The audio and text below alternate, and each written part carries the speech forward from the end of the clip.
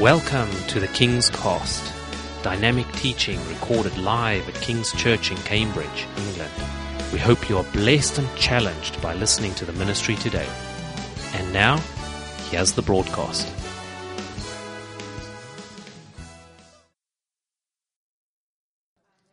Amen. Well, if you turn in your Bibles with me to Luke chapter 10, Luke chapter 10 and verse 25, we're going to pick up in. Amen. It says this: on one occasion, an expert in the law stood up to test Jesus. "Teacher," he asked, "what must I do to inherit eternal life?" How many of you want to know the answer to that question? Big question. What must I do to inherit eternal life? "What is written in the law?" he replied. "How do you read it?"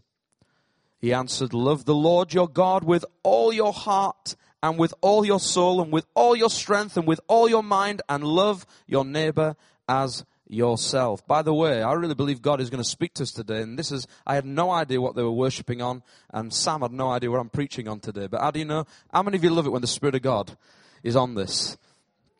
What does he say? Love the Lord your God with all your heart and with all your soul and with all your strength and with all your mind, and love your neighbor as yourself. "You have answered correctly," Jesus replied. "Do this and you will live." But he wanted to justify himself, so he asked Jesus, "And who is my neighbor?" In reply, Jesus said, "A man was going down from Jerusalem to Jericho when he was attacked by robbers. They stripped him of his clothes, beat him, and went away, leaving him half dead. A priest happened to be going down the same road. When he saw the man, he passed on the other side. So too, a Levite, when he came to the place and saw him, passed by the other side. But a Samaritan, as he traveled, came where the man was. And when he saw him, he took pity on him. He went to him and bandaged his wounds, pouring on oil and wine. Then he put the man on his own donkey, brought him to an inn, and took care of him. The next day he took out 2 denarii and gave them to the innkeeper. 'Look after him,' he said, 'and when I return, I will reimburse you for any extra expense you may have.' Which of these 3 do you think was a neighbor to the man who fell into the hands of robbers?" The expert in the law replied, "The one who had mercy on him." Jesus told him, "Go and do likewise." Go and do likewise. Jesus taught a lot of things. He taught us to follow him. He taught us to be like him. One thing, if you ever wonder what the will of God is in your life, Jesus says, go and do likewise. Go and do the things that I'm doing. Some of us want a different answer. And I want to talk today about actually what it means to really follow Jesus and to do things with our heart. You see, many of us are very good at coming to church. We can come here, we can get ready on the morning and get dressed into our best Sunday best, as my mum used to say when I went to church. Put on your Sunday best. And we come here and we come here and we sit and we worship, we listen to the word, and then we go. But the truth is this, that Jesus wants so much more of our lives than just attending church. And it's so much bigger than that. And in some places, some people are happy just to sit and actually be entertained. But we're not here to entertain anyone. In fact, when we worship God this morning, we're not here to entertain anyone. You're here to worship him. It's the only time that you give back to God. When you worship him, you give him everything you are. Some people come think it's all about entertainment. What's the songs today? I don't like that song. I didn't really enjoy the worship today. I'm not sure about that one. I'll tell you some of the best worship times I've had is when sometimes when everything's stripped away and we focus on Jesus. When we come here, we give everything we are. But listen to me, when you leave this place, there's something to do. There is work to do for the kingdom of God.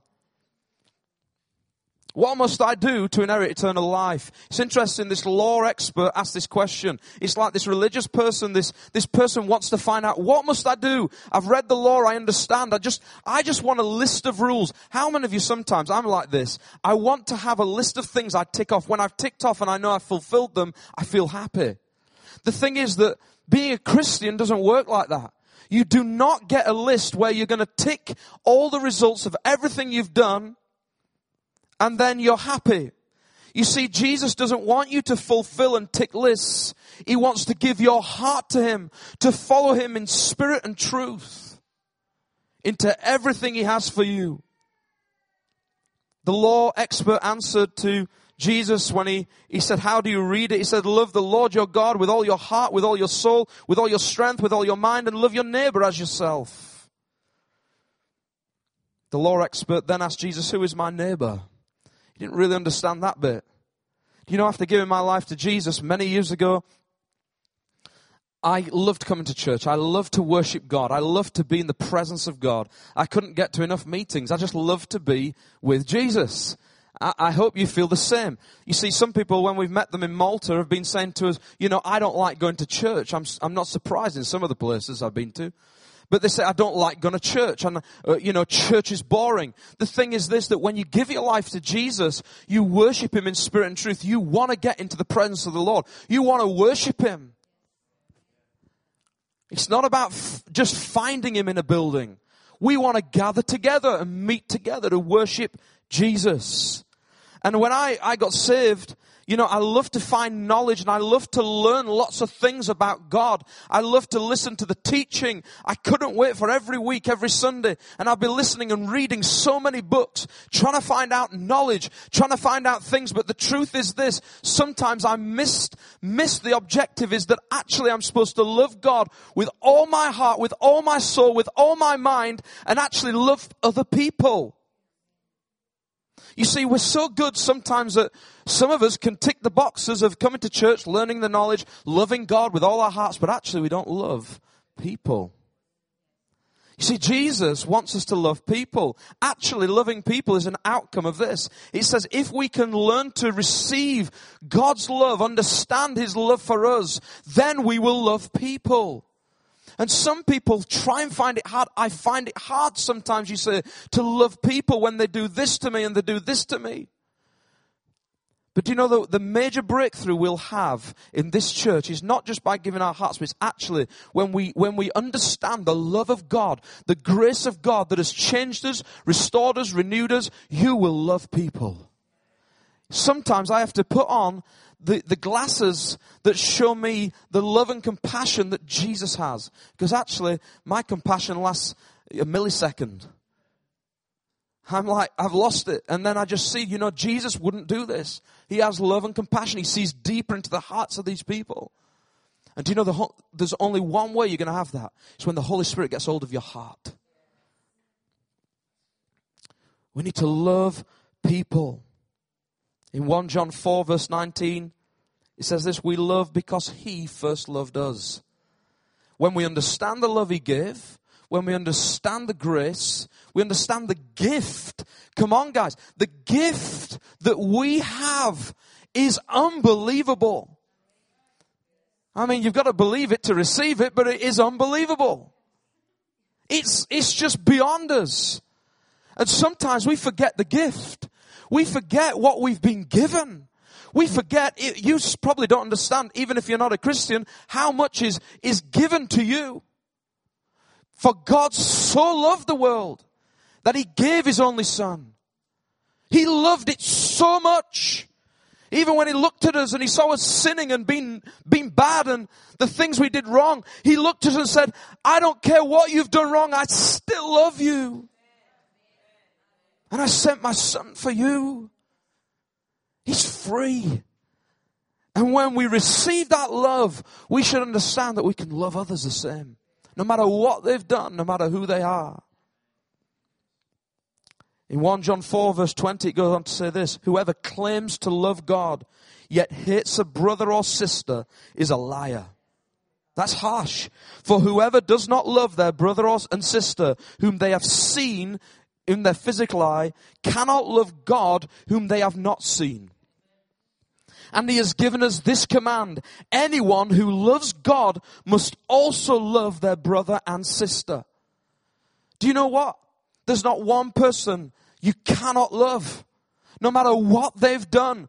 Some people, if I have this conversation with them on the street, they say, what, some of the things that you could, they'll name things, they'll say, murder, all these things. I said, listen, at the end of the day, there's only one thing that makes me different from anyone else. That's Jesus, and I'm glad I found him.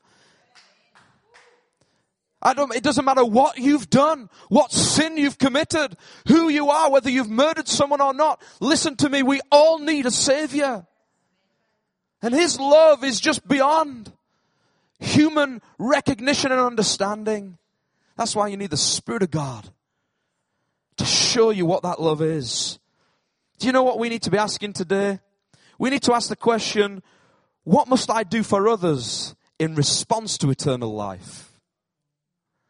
No, what must I do to inherit this eternal life? What things can I tick off? No, what must I do for others in response to eternal life? In other words, if he's set eternity in your hearts, as Ecclesiastes says, he's done something that is so unique and special, and he puts this thing in your heart. When he does that and you receive this love, you understand now you have eternity with him, with a God the Father who loved you so much, he sent his Son. What must I do now for others? I'm charged up inside because I know the love of God lives on the inside of me. Sometimes my love just can't reach, the end of the pavement from our house. But Jesus gives us this ability to love others. What must we do for others in response to eternal life? You see, there are several people in this story who have a different response to love and people and how they respond to people. First of all, you've got the robbers. The people who rob this poor person walking down the street. You see, what they loved is possessions more than people. It showed their hearts. They hadn't received the love of the Saviour. They love possessions more than people. Some of us today can love possessions. Our hearts, our treasures are fixed on treasures, and we look to these things. And what they did is they went to rob the person. They weren't interested in the life of that person. All they were interested in is possession, materials. Listen, you may say, well, I'm not a robber. I'm not going to do this kind of thing. But the thing is this, the truth is that today our eyes can be fixed on possessions. Our eyes can be fixed on material things. So much so that we lose the love of people. We don't love people anymore. We just love the things we have. Next you got the priest and the Levite. These are the religious ones. I mean, these were supposed to be the ones who showed the real love, But they love positions more than people. You got the first who love possessions. Now these love the positions more than the people. Because they wanted their positions, their reputation. Everything was on the line if they crossed the road. They didn't want to do this, to mingle with Samaritans. I mean, this was a bad thing. We can't do that. We need to keep our positions as religious people. So some of us today, the enemy will use that. He'll say, I'm going to hold you with possessions so you don't love people as much. Then I'm going to hold you with your positions because you're a religious person. Your reputation would change if you did something. If you lowered yourself and humbled yourself, washed anyone's feet. If you did that, you'll lose your position. People will think different of you. Notice this. Then we get the innkeeper. Oh, you see, the innkeeper looks quite a good guy, doesn't he? He gives his room for the night for this poor person. Thank God the innkeeper was there and he didn't say there's no room at the inn. He was there. But remember, he still took the money. See, he was not interested just in possessions, but he was interested in profit. Business profit. Some of us today, right now today, the things that have took your heart are not possessions and materials, the things you've got that you accumulate. Some of us, it may not be your position, but today it may be your profits, your business, the things you focus on in life, the things you look at in life, how much you can make. You see, why didn't the innkeeper say you can have a free room for the night? He was a kind person, but he still looked at profit. But then there's a Samaritan. He loved people more than possessions, positions, or profits. Amen. He loved people. You see, he went across.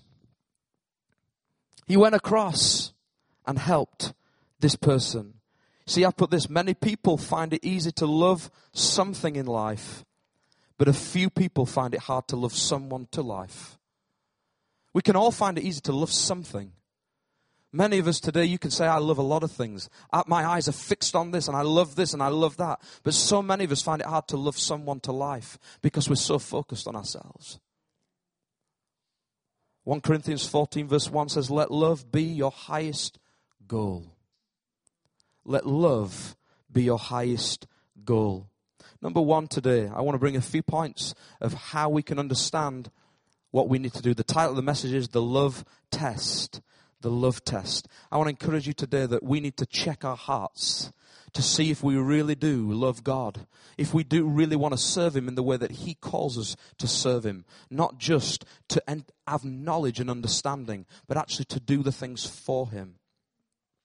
We read earlier the man was attacked by robbers. He says they stripped him of his clothes, beat him, and went away leaving him half dead. Listen to me today. There are people outside of this place today who are beaten and half dead, and they don't look like it.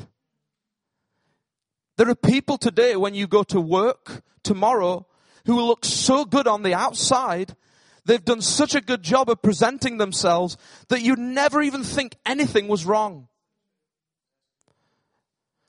Do you know, in life, since I've talked to people and I've been for many years just encouraging people, I've noticed nothing ever shocks me.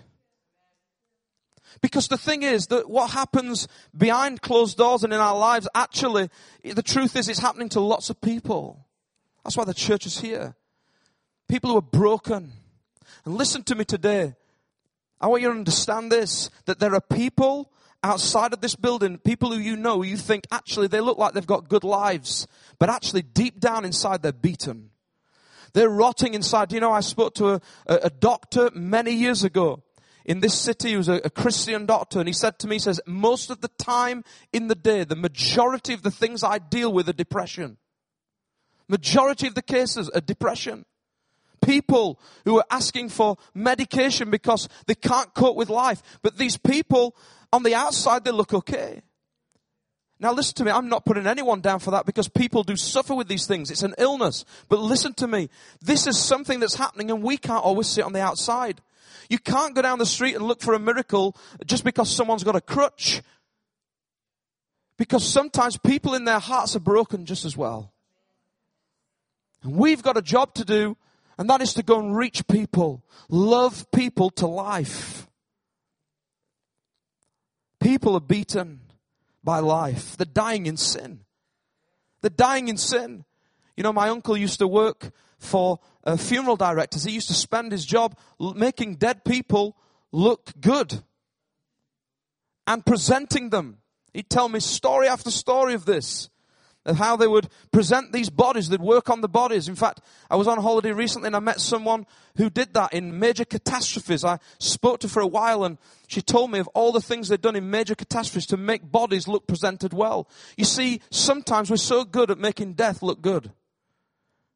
We present death looking good, but actually inside people are dying. And our job with the discernment of the Holy Spirit is to go and reach people, show them the love of God, even if they've not got a crutch. Is to see and spot that people's hearts need healing as well.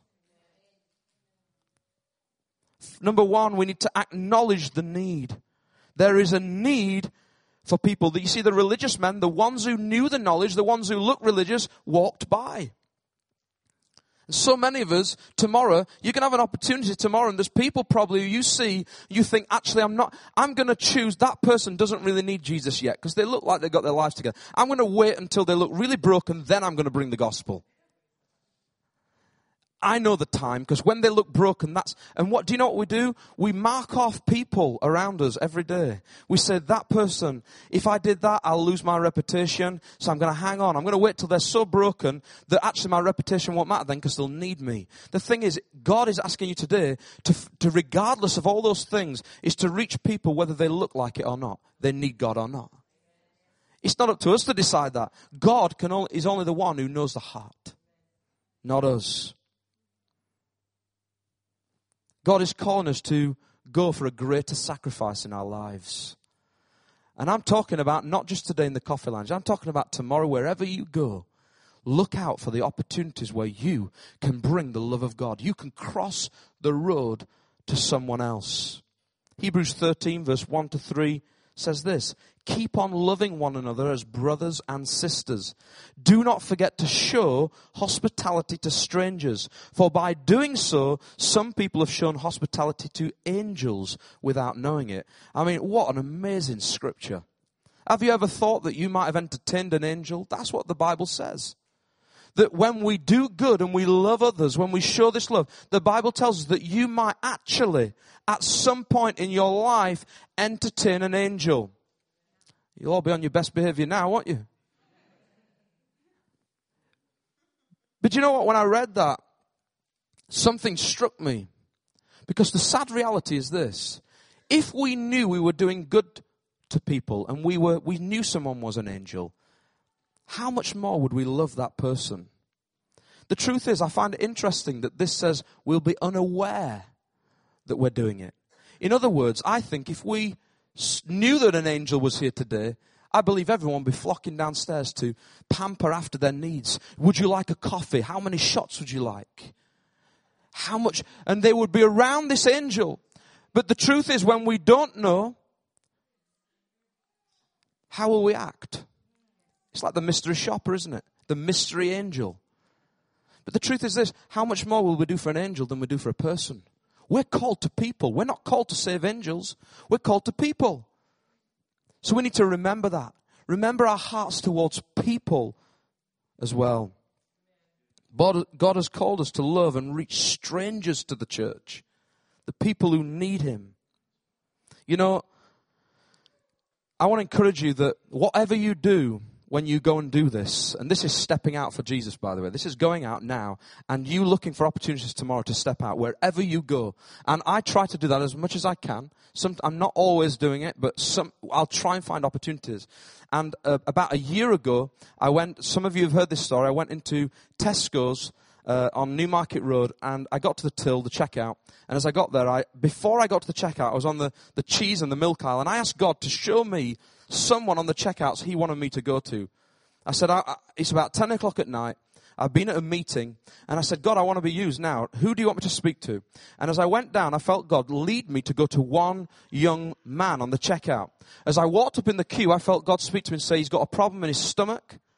When you go, I want you to pray for him for his stomach. So I get to the till. There's a crowd behind me. I'm now stood at the till. I asked God to help me. I said, God, distract the crowd behind me. And He did, because I was amazed that this whole crowd never said one word. I mean, you know, it's like when you see someone in front of you having a little chat about the weather and you're just trying to buy some milk. It's really frustrating. That's when the love and compassion needs to come in. And I'm stood there, and all these people just turned around. So I started to minister. I said, listen to me. I said, I want to encourage you. I have just been on aisle number 52, choosing my milk and cheese. And I felt God speak to me and tell me to come to you, just to tell you that He loves you. That's all I said to start with. And the young boy looked at me, and his eyes filled up. And he said to me, I can't believe this. I'm a backslidden Christian. My mum and dad go to church. I haven't been for many years. And he said, I can't believe what's happened. I said, listen, God, I feel God's just told me that you got a problem in your stomach too when you eat. He said, I do. I said, I'm going to pray for you now. So I took his hand over the checkout, and I prayed and ministered the healing power of God straight to his stomach. He feels the presence of God in him so strong, he wouldn't let go of my hand. Now, all the time I'm thinking of the security cameras, watching, thinking, is he trying to hold one hand while he goes for the till? Honestly, I mean, this thing, you don't see this norm in Tesco's, do you? And so I'm holding his hand, and the guy wouldn't let go of my hand. He says, this is amazing. He goes, I just felt something go straight through my body. He says, this is amazing. I said, listen to me. God loves you so much. All I've done is I asked Him to help me to bring me to you. So I ministered to him. He told me how his life, things weren't good. And then he went, and I gave him a card. Simple as that. I just spoke to him and went.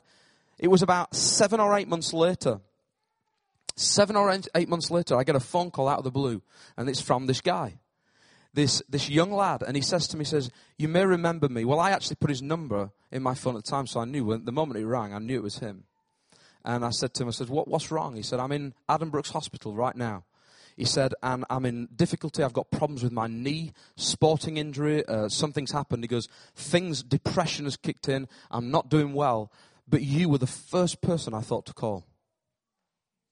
I said, well, come and meet me. I said, can you get out of the hospital now? He says, I'm having an appointment. I said, come and see me. So I arranged, and I meet him that evening. Some of the guys will remember this. He comes down here, and I meet him here. And I spent a couple of hours with him in the office, talked to him and give him the gospel and sharing about Jesus. Then I prayed for his knee. His knee gets completely healed, and he's running up and down the street. Okay? He's so shocked, he phones his mum. He says, Mum, I'm at a church. She asked which one. She was a Catholic. She asked which one. She said, she wondered what was going on. She said, but the thing is, I'm healed. And she's like, well, that's amazing. So he comes back in. It just happened that night, and I don't know if Sam remembers this, but I'd asked Sam on the Tuesday night to share a word for 20, 25 minutes. And he shared a word. I didn't even know what Sam was really going to be speaking on much, but I brought this young lad upstairs, and Sam preaches the gospel for 25 minutes. I mean, as many of you know, we don't necessarily preach the gospel on a Tuesday night. We have prayer meetings, but he preaches the gospel in a fantastic way, and it touches this young lad's heart. He comes up to me at the end and he says, the worship from start to finish, everything that's been said from the prophetic words that you said, and he said everything from the healing. He says, I couldn't not say this is God. And he left. Now the thing is, he walked out and I never saw him again. Many of us want the story, the end of the story, that he gave his life to Christ, he's here today, and he's worshipping God. We all love those stories, but the truth is this, that you are not called to save anyone. You're called to sow seeds. Always remember that. We've sown hundreds of seeds in Malta. There's lots of things we didn't see, but we wanted to see. But your job's not to save people. Jesus does the saving, you do the speaking. You tell people the gospel. Faith comes by hearing the word, and it's going to draw them. And so I didn't hear anything from him. And it was only last Saturday, I think I shared this in Malta, that story. I shared the story in the teaching series last week in Malta. So I shared this story, and do you know what? Since all week I thought, do you know what? I've not seen that guy. And I was gutted because I thought I've shared that story last week to teach people. And now this is over probably a year ago. And I've not heard from the guy now for a year. Lo and behold, yesterday, while I was preparing and putting things together, I get a text message from him. Do you want to hear it? And it says this. This is, honestly, I was thinking this week, I'm gutted because the story never ended up like that. But where is he? And then all of a sudden he texts me. God is good. All the time, God is good. He said this. Hey, Phil, how are you? Well, I'm good, mate. I've been waiting for you. I didn't let him know that. I just wanted to say I'm heading off to East London University this Saturday, and I wanted to thank you before I go. I just reflected on the past year, realizing I was in one of my darkest moments. But it was good to know God had a plan for you to come and help me when I needed it. Anyways, I'm in a much better position. I'm back into baseball, basketball and sports. Hope to see you again soon. Keep in contact and give everyone my regards, including Sam Collinson.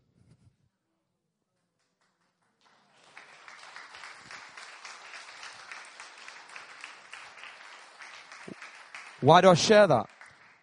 Do you know that story? Always reverse the stories back. Rewind them back.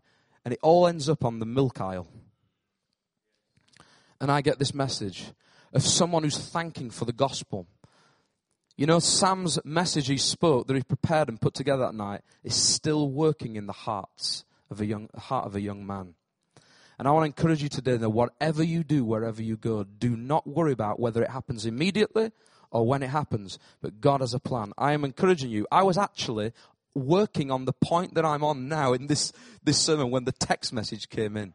So I thought, right, that's it. I'm putting the text message into the sermon. Come on.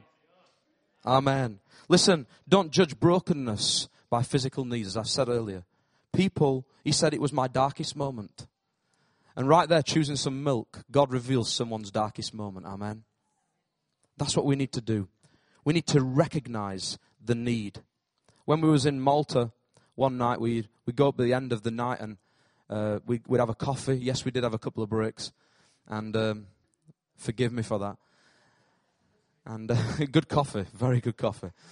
And we had a little song on Malta trip. What was it? A little bit of coffee and a whole lot of Jesus, just to keep us going.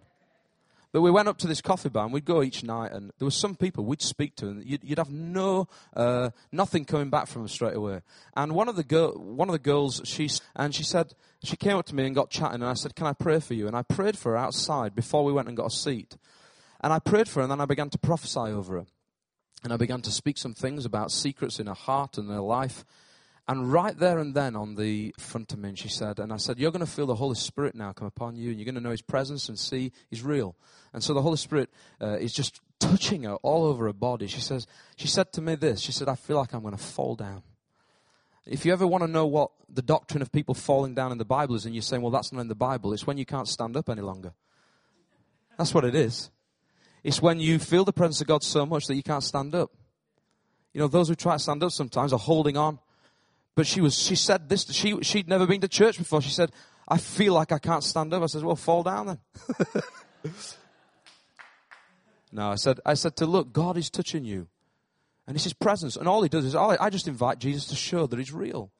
That's what we do. We just invite Jesus to show that He's real. And she was touched by God. And I want to encourage you today that we are the light of the world. Amen.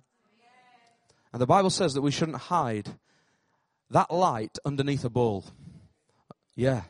We shouldn't hide it. It's like some of us stick on the lampshade and it doesn't really fully get out into the room. If you take it off, it's fully there. It will light and brighten up every part of the room. And I'm telling you, if you know me, I like coffee. I was so eager to get in. Behind her, I could see the guys ordering coffee. And I'm looking at them thinking, what do I want? Coffee. And then I thought, this person, and I realized. And do you know what? As I ministered to her and she broke, I broke with her.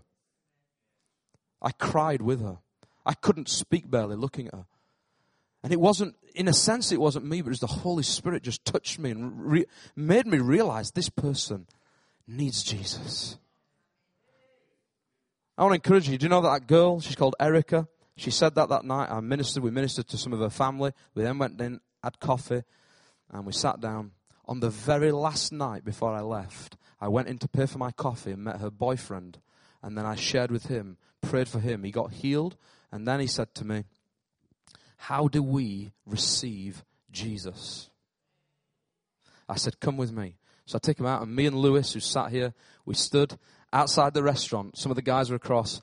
This is the very last night. And we led them in the prayer of salvation, the boyfriend and the girlfriend together, and prophesied over them. God spoke to them so much. And we got a great photograph of them. But isn't God good? He starts, and then He touches lives. Amen. Number 2 today is this, that we need to act in response. We need to respond. You see, it says the Samaritan came where the man was.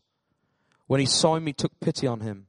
He went to him and bandaged his wounds, pouring on oil and wine. You see, the Samaritan goes to him, but the religious ones go past. But he recognizes something, that he needs to attend to this person. And we have the Word of God. You see, some of us, we've got our Bibles. I don't know how many different versions you've got. The best version you've got is the one you read. But listen to me.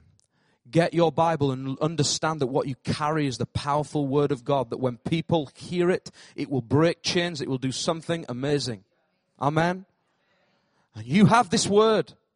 It's not that we are without tools. The Word of God is the thing that does it. Not our wise words, but the Word of God. And I believe that when we go to people, we've got all the tools we need to care for them right where they're at. That's why some people said, "Do you need the spiritual gifts these days?" I mean, I met a Jehovah's Witness on the way in. He used to give me my key when we went into the hotel room on a night. And this Jehovah's Witness said to me, he says, "All gifts, spiritual gifts have ended. All you need is love." I thought he was going to break out into song. He said, "All you need is love." I said, "Look," I said, "we've just been and seen people get healed and give their lives to Jesus Christ because they saw miracles and healing. God is still working and Jesus is here." And he came at me with all sorts of things, and I just wanted my room key. I did. He was preaching at me. I said, "Look, Jesus is real and He's still doing things." Because if you look at those scriptures and find the verses where He finishes off with all that love's the most important, you'll find that He's asked us to eagerly seek gifts still. It still tells us to eagerly seek the gifts. Always remember that when someone challenges you in that area. You see, Jesus became the Word and He dwelt among us, didn't He? The flesh dwelt among us. And we have the Word of God. We've got to get amongst people. He dwelt amongst people. We've got to get amongst the people. And then the Word comes alive. Matthew 10 verse 7 to 8 says this, as you go, not if you'll think about going. As you go, proclaim this message. The kingdom of heaven has come near. Heal the sick. Raise the dead. Cleanse those who have leprosy. Drive out demons. Freely you have received. Freely give. Some of us have freely received and we've put it into a safe and we're going to leave it there till the day that Jesus comes back. Nice and secure and safe.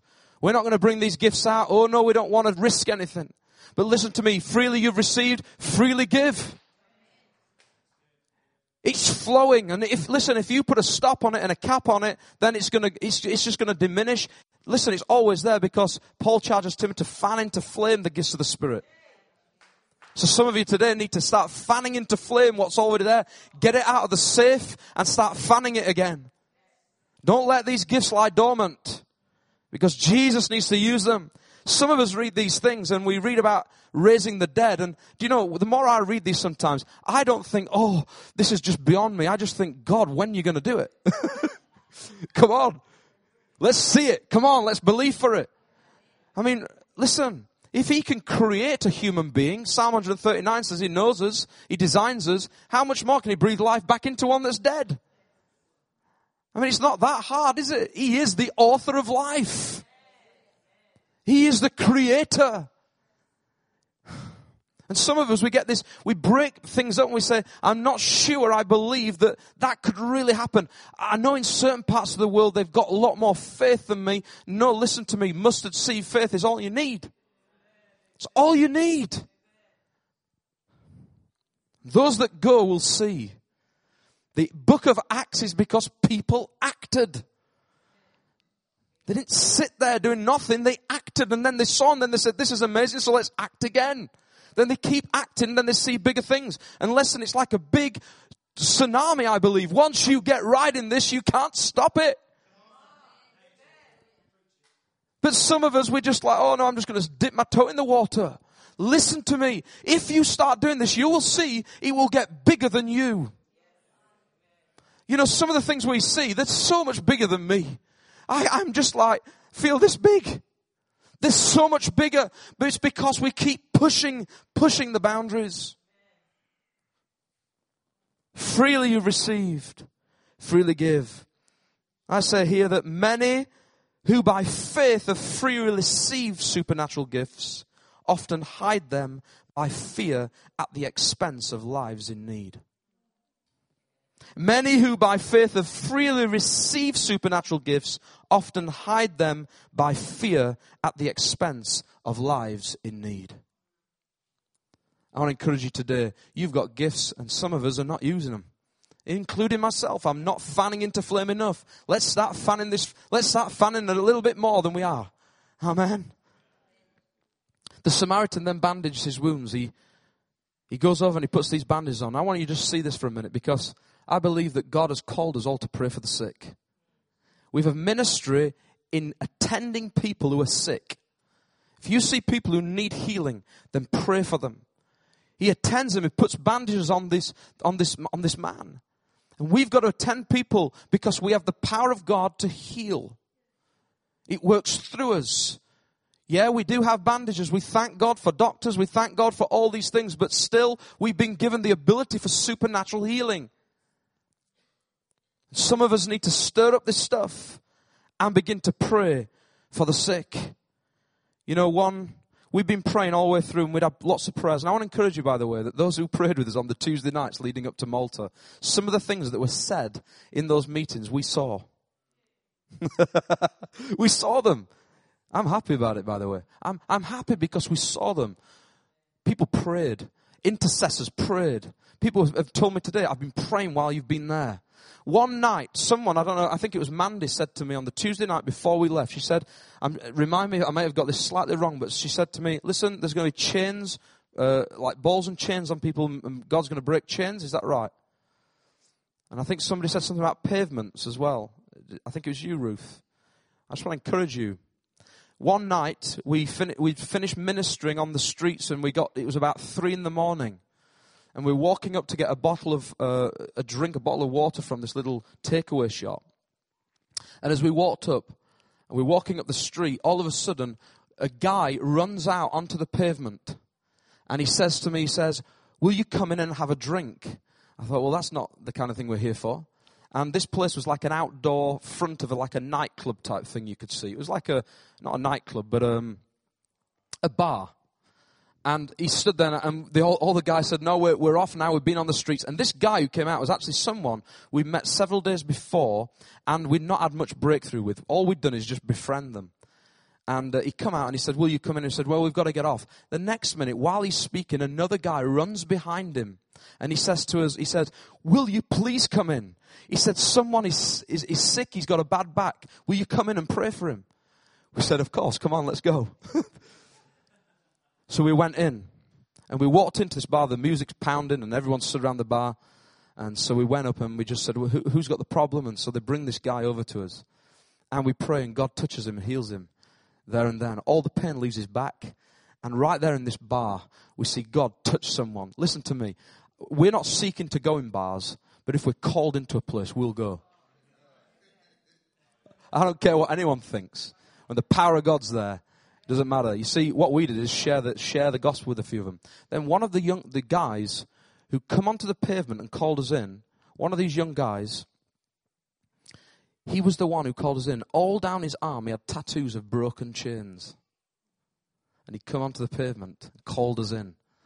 And we said to him, we've had people praying, for divine appointments back home. In fact, we had a word that said God will break chains. Do you know that he can break chains? You've got them all over your arm. He breaks chains. Do you know that? And he looked at us and he says, how does he? And he asked the question. You see, God is good, isn't he? He knew about Malta before we even got there. And that guy got healed. The next day, every time we saw them, he came up chatting to us. He opened up conversations and relationships. We prayed for the sick. We have a job to do. Sometimes you might have to cross the road and go in, and your reputation to go in that bar. I mean, one of the guys took a picture and they sent it back to England. They put it on WhatsApp, and it was the pastor, me, in the bar. I said, this is not going to look good. You need the context around it. You need the context, but listen to me. I don't care if I have to go in there. If someone calls me in, and when God began to touch him, we began to speak to lots of them all around this bar. And then once we'd done, we left. We said, well, we're around here tomorrow. Come and see us. We're going to be over there again. And we left and went to bed. God's good. We have the ability to pray for the sick.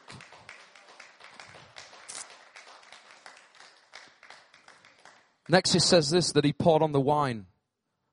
I believe that the blood of Jesus, the gospel, is a disinfectant to clean people up. He poured on the wine. If you're saying, well, I haven't got any wine, yes, you have. You've got the message of the gospel that cleans people up, because the blood of Jesus cleanses from all sin. It's a disinfectant. It gets rid of the bad stuff. It cleans it out. And when you preach the gospel, something happens. Something powerful happens. The next thing, he pours on the oil. We got the oil of the Holy Ghost. The Holy Spirit. You may not have some practical oil, but you've got the oil of the Holy Spirit. And when I prayed for the girl, young Erica, I saw the Holy Spirit touch her. We've got all these things, and some of us need to cross the road and forget about the reputation. Forget about the things, the materials that are attracting us elsewhere. Forget about businesses and things that we're trying to worry about tomorrow. He says, seek first the kingdom, and all these things will be given to you. I'm seeking first his kingdom. You see, one night, what I loved on this trip, and it was the pivotal moment for me, is on the final night. We'd been praying all week. We'd said we'd love to see baptisms in the sea. But, what a place to baptize people. And we got towards the third and final night, And we were out there. We'd come out of the coffee bar. It's just after I'd seen the young couple give their lives to Jesus on the doorstep. I walk across from there. This is round about half past midnight. I walk across, meeting some of the guys in the square. And as I walked into the square, we were with a whole group of young people. Within seconds, I've gone from leading someone to Christ. Then one of the guys says, will you pray for this girl? She wants you to pray. So I pray and I prophesy over this girl. And God speaks to her. So much so that she's touched and God's touching her. That two guys come and grab me and say, will you come here a sec? So they call me aside, two young lads. These two young boys call me aside and they said, listen, we've just watched you and we're seeing that you're sharing things about their future and things about them, in things that you wouldn't know. Will you pray for him because he's had a terrible 8 years? And will you see what you know about his future? I said, look, I'm not a fortune teller. I said, I'm not a fortune teller. I says, and God is not to be tested. We don't call upon him like that. I says, but listen, I'll pray for you and see how God wants to bless you. Not what I know about you. I said, we can do that. How's that sound? And then as I spoke to him, he said, well, that sounds good. And then all of a sudden, I just noticed on his right knee a bandage all wrapped around his knee. And I said, in fact, you've got a problem with your knee. What's the problem? And so then he said to me, this is really bad injury. He says, I've had an operation on it because I damaged all the ligaments. I could barely run on it and do anything on it. I'm a footballer. He said, and what happened is I had this operation. They told me not to use it or play on it for 9 months. He says, but 2 months after I went and risked it and played, he says, and I've damaged it. He says, I'm not sure if I'm going to be able to play again. And he said, it's really bad. He said, if I put pressure on it, it hurts. I said, well, you said to me a minute ago that you want to see whether God is real. I says, I'll show you he's real because he'll heal you. Come with me and we'll pray for you. And so instead of going for the thing that they asked for, I thought I'm going to just see what God's going to do here. Anyway, I took him across. And before this, by the way, we'd been sharing a bit of the gospel. They'd asked a few questions about Jesus. And we'd share the gospel with them. One of the guys stood there and he said, I believe in science. And he said, I believe in science, not God. And I said, well, when you see what you're about to see, you'll see that he demonstrates in power, not just words. And so I took the young lad across, and I had Lewis was with someone else. One of the guys, I think Rob, was with me. And I checked this guy's leg, and many of you know we've seen lots of limbs grow and things like that as we prayed for people. And this young lad, I prayed for him, and his leg literally just grew out and readjusted right in front of our eyes, so much so that the friend who said he believed in science, he was so shocked. So shocked. He stepped back. Then I said to him, I said, look, his leg's grown out. I said, his other one needs to meet it and realign. I said, to show you it's nothing to do with me, you grab his legs and watch what happens. So the young guy grabs his friend's leg. And I said, in the name of Jesus, I take authority of this leg and I command grow now. In his arms, he sees it come out. So much so he stands up in shock and amazement. Then I said, when you stand up and you run, as fast as you can, you'll feel nothing. He gets up and he runs around. Now, this is a guy who's got a bandage on. He runs around, but I see that he's not fully giving it everything on his running. So I said, you didn't give it everything. Do it again. He starts doing it again, jumping up and down on it. He's so shocked. They then asked more. They said, we believe. Then I led them to Christ, taught them about Jesus. I said, do you want to give your lives to Christ? And me and Rob stood there and led these two young lads to Christ. While this was going on, their two friends were with two independent conversations going off in the same square. All four gave their lives to Jesus.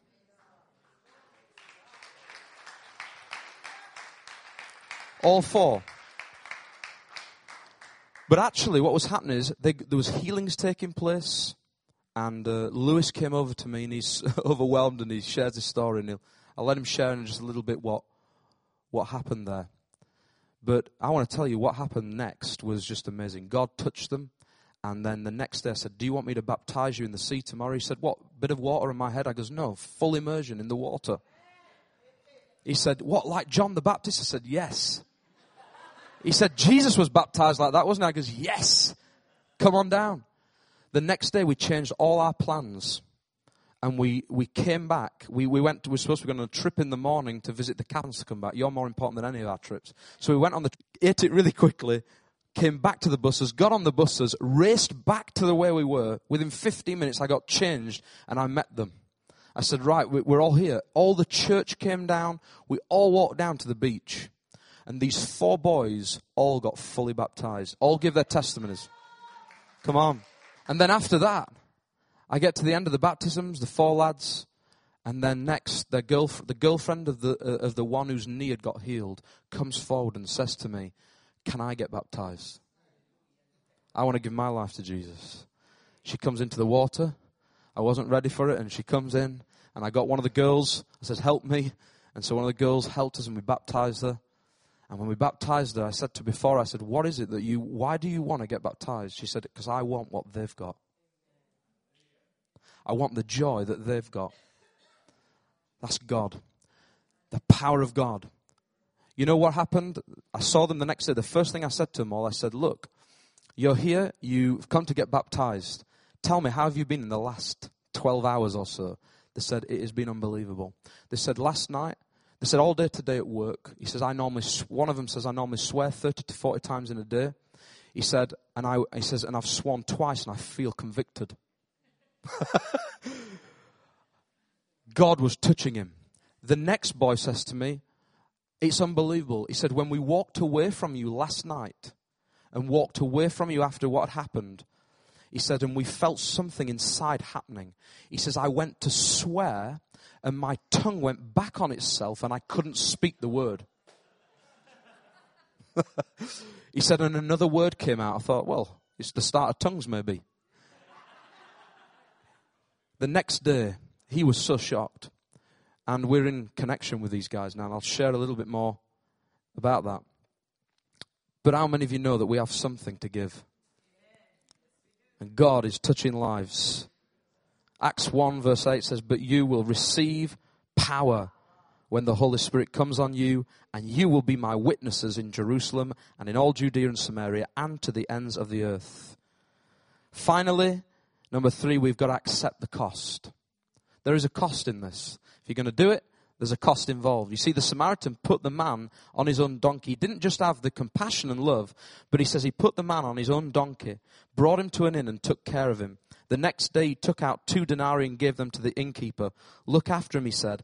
And then he said, when I return, I will reimburse you for any extra expense that you may have. You see, he uses his own possession, his donkey. He uses this to help the person. Then he uses his money, his possessions.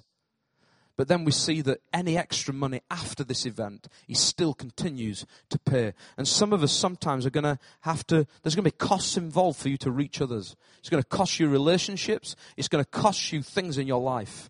But I want to encourage you, the things I've seen in the last 5 days, I wouldn't trade them for anything. Because when God is at work, you start to see that things in the world are so small and so dim. You start to see that. And I want to encourage you, the more you work with God, you'll see that things are small. And it's going to cost you. Some of us are holding on to our denarii. We're holding on to our donkey. No, we don't want to share with things. We don't want to give. We don't want to do these things. But listen to me. Jesus wants to use everything you are and everything you have. Everything you are and everything you have. You see, the cost for us is this. The moment we finished with these guys and they got saved, now we're in contact with them. They're saying to me over emails, we want to learn more. We want to do what you're doing. That's called discipleship. It's not called just go to a church and just sing some worship songs. That is now, they're saying they want to do more. In fact, yesterday I've heard a story that they've been praying already for one of the group members and they got healed. This is already happening. So next week, do you know what we're going to do?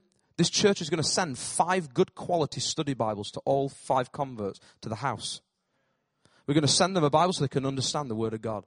Because they've got these Catholic type Bibles. We said, listen, we're going to send you some good Bibles that you can study in, you can understand. And now we're going to teach them. In fact, some of the guys are already talking about getting a plane ticket back out, spending the money to go and help them. Today, do you know where all those 5 are? They're planning to go to the church that we ministered in. They'll all be sat in the church this morning. That's what God does. And so there's a cost involved. You see, it costs us now to send these Bibles and to do what we're going to do. We want to send them some good quality ones to show them that we love them. But not only that, there's a cost involved in our time and effort now. And now it needs people, maybe some of us are going to be going back out there and encouraging that group, encouraging them in their walk with God. Hallelujah. You see, remember, the robbers love possessions more than people. Let's keep our eyes off the materials. The priest and the Levite, they love positions more than people. Our eyes need to be off the ministry titles and get focused on the work at hand. The innkeeper, he loved his profit more than the people. Let's keep our eyes on making kingdom business, doing work for Jesus Christ. To truly serve God will cost you your resources, reputation, and riches. Do you know that? To truly serve God is going to cost you your resources, reputation, and riches. But I'm up for it. I don't know about you. Acts 2, verse 43 to 44, it says this. In the devoted passages, when they talk about being devoted, it says, everyone was filled with awe at the many wonders and signs performed by the apostles. All the believers were together and had everything in common. They sold property and possessions to give to anyone who had need. I believe that when we start moving in supernatural gifts, if we want to move in supernatural gifts, you've got to start being ready to move in to giving away natural gifts. Some people just want supernatural gifts and they're not prepared to give out of their natural wallet. To people I'm talking about. To help people, to bless people, to love people. And if you want to move in supernatural gifts, you'll see here that in Acts 2, in 43 to 44, we've just read in the devoted passages that talks about them being devoted. In other words, it says that they loved the signs and wonders, the miracles, but also they gave to those in need. So you've got to be ready to give naturally as well as supernaturally. Billy Graham said this as I come to finish. Salvation is free, but salvation costs everything we have. Luke 9, verse 23 to 24, Jesus said, whoever wants to be my disciple must deny themselves and take up their cross daily and follow me. For whoever wants to save their life will lose it, but whoever loses their life for me will save it. Hallelujah. Thank you for listening, and we trust that the Word of God has inspired you today. For further information about King's Church, or to access our large archive of other recordings, go to www.kingscambridge.org.